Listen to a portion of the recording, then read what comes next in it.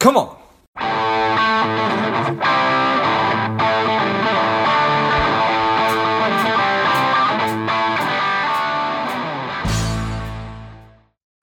Welcome to Lifeblood. This is George G, and the time is right. Welcome to today's guest, strong and powerful Yuval Zimmerman. Yuval, are you ready to do this? Let's do the do.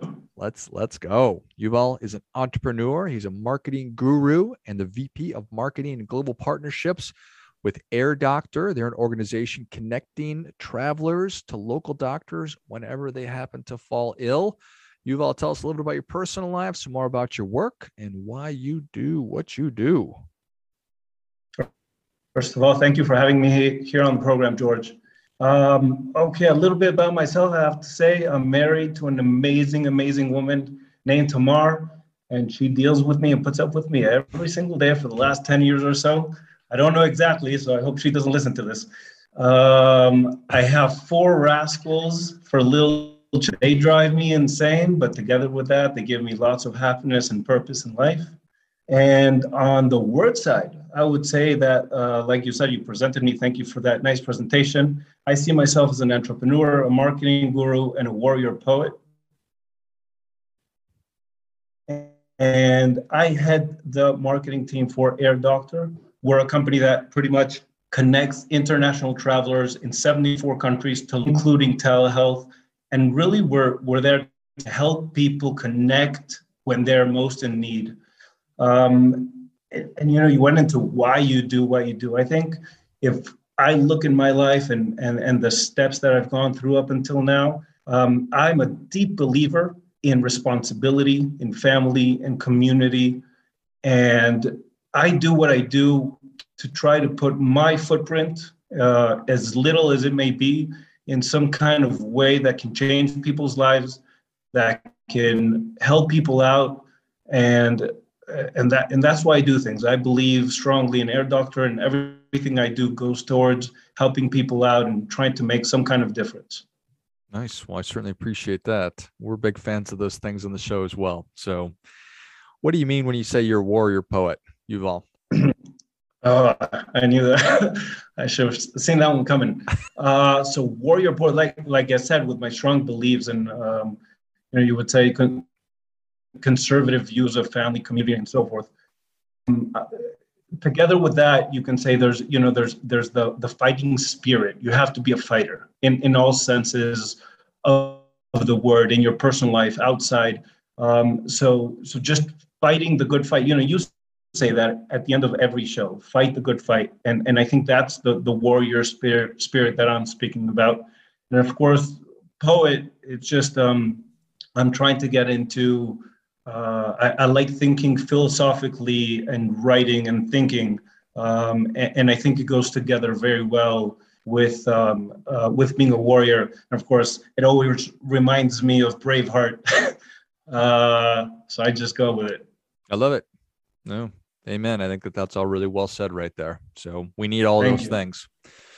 We need all of those things. So when you are fascinated by Air Doctor, and I just can't imagine if you said put together a program like this, how I would even start, because you need to obviously cultivate the relationships, and you've got something like 17,000 doctors across 61 different countries. So that had to be really hard, but then getting the word out to the rest of the world that says, hey, if you happen to be traveling, how do you,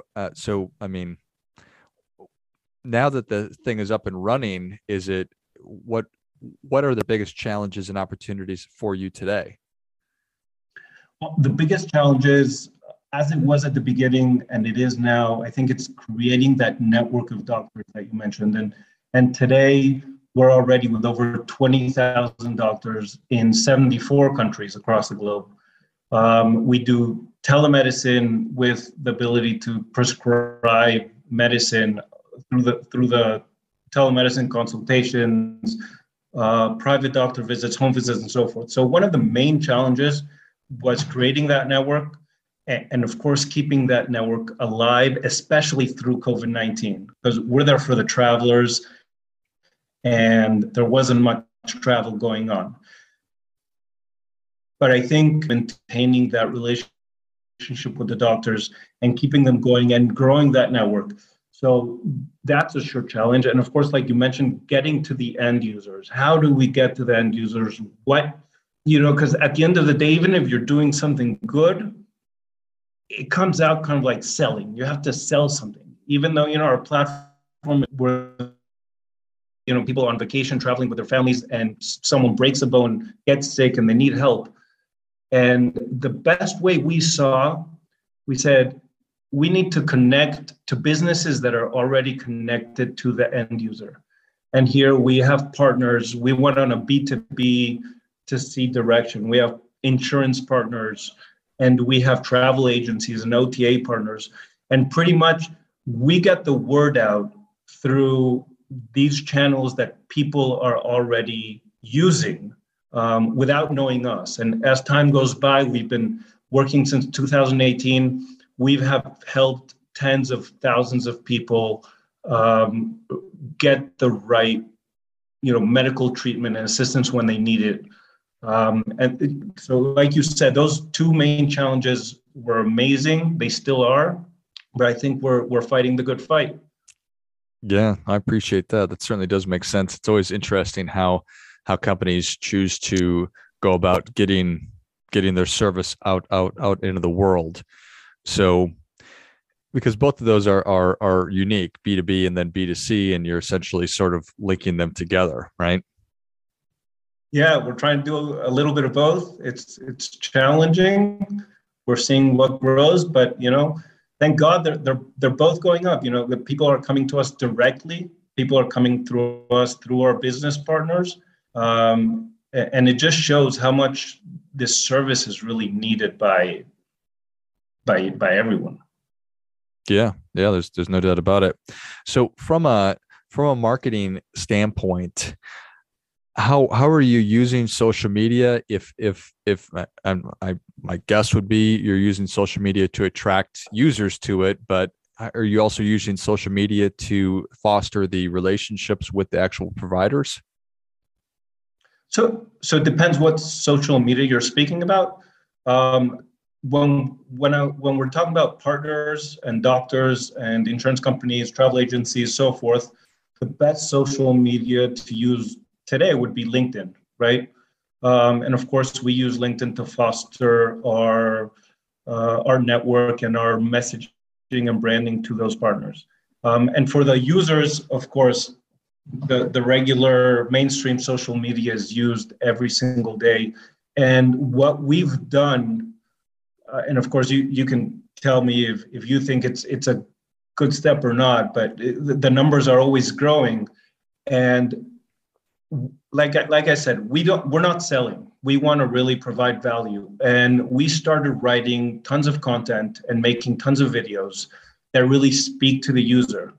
And we try to fit the content to what's going on around the world and what people are interested in, and really giving valuable content and insights, actionable insights to everyone reading. So if it's from right now, we did a piece on travel insurance versus international health insurance, and if you should even get any when you're traveling. Is it better just to travel with your credit card policy or not? Or people are going to go soon on spring break. Some insights about where people are traveling to, some good travel destinations, what to do. If you're traveling with chronic diseases, what should you do? What should you know? So I think we're using a lot of content and placing it out on social media to get the value out. Even it's nothing to do with Air Doctor, just help people out, know what to expect, what to do. And of course, if anyone ever needs us, we're there, but they don't have to come to us. They don't have to use us. We're happy to help just with our content. Nice. When an organization makes a decision to do that, how far do you think about these seeds that we're planting, all this content, these videos? How far of an investment into the future is that? Are you expecting people are going to read it today? Is this for 10 years, somewhere in the middle? So I expect people to read it today, of course. But as we've seen, we've been doing very strong content for the last year and a half. And we see old articles that suddenly out of nowhere spike up in traffic. And I'm sure you've heard of Simon Sinek. Mm-hmm. And, he wrote the book on the Infinite Game. And I try to look at the business and at the marketing, everything in that style. And pretty much in the Infinite Game, he talks about, looking at a business with short-term gains versus long-term gains. And every business needs to have both. You have to be able to concentrate on the short-term gains because you need revenue to exist. If you don't have anything coming in right now, you're going to die. You're not going to be able to continue. At the same time, if you're only looking at those short-term gains, the amount of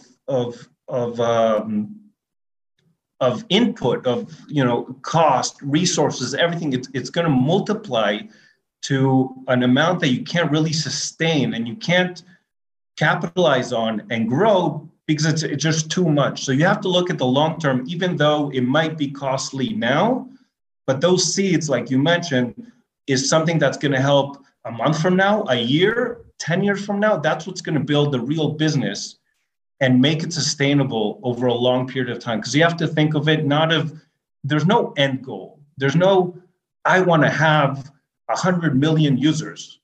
That's not a goal, right? Your motivation has to be, I want to help people find medical assistance when they need it. That's our motivation. And as long as that's there, then our seeds are going to help us because today we're using telemedicine. We're helping people through our app get a doctor's visit, get prescriptions.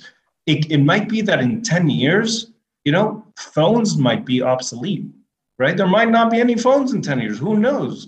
And then if we have that same motivation, that same clear message, we're going to have a solution for what happens in 10 years. And we're not looking just at the right now. Well, that certainly does make sense. And that's a good way to frame it.